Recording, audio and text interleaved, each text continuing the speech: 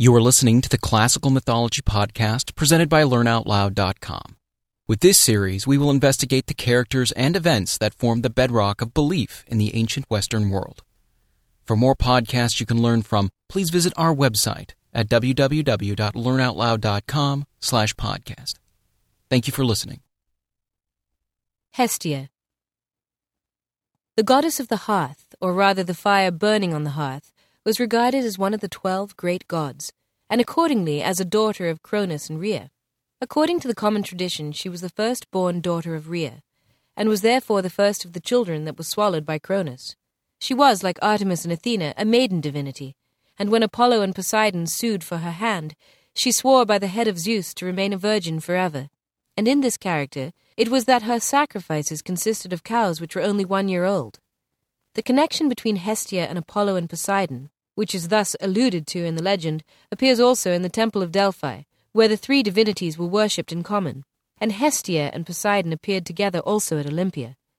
As the hearth was looked upon as the sacred center of domestic life, so Hestia was the goddess of domestic life, and the giver of all domestic happiness and blessings.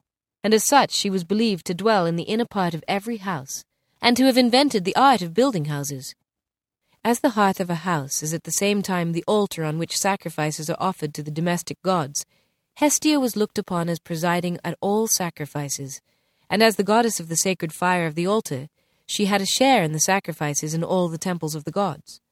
Hence, when sacrifices were offered, she was invoked first, and the first part of the sacrifice was offered to her. Solemn oaths were sworn by the goddess of the hearth, and the hearth itself was the sacred asylum where suppliants implored the protection of the inhabitants of the house. A town or city is only an extended family, and therefore had likewise its sacred hearth, the symbol of a harmonious community of citizens and of common worship. This public hearth usually existed in the Prytaneum of a town, where the goddess had her especial sanctuary with a statue and the sacred hearth.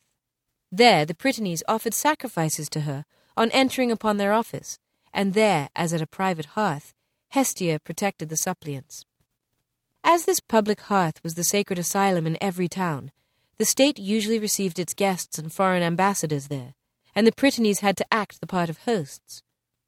When a colony was sent out, the emigrants took the fire which was to burn on the hearth of their new home from that of the mother town. If ever the fire of her hearth became extinct, it was not allowed to be lighted again with ordinary fire, but either by fire produced by friction or by burning glasses drawing fire from the sun.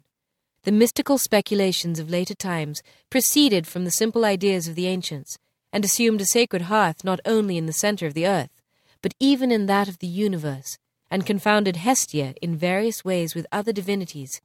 There were but few special temples of Hestia in Greece, as in reality every Prytaneum was a sanctuary of the goddess, and as a portion of the sacrifices to whatever divinity they were offered belonged to her.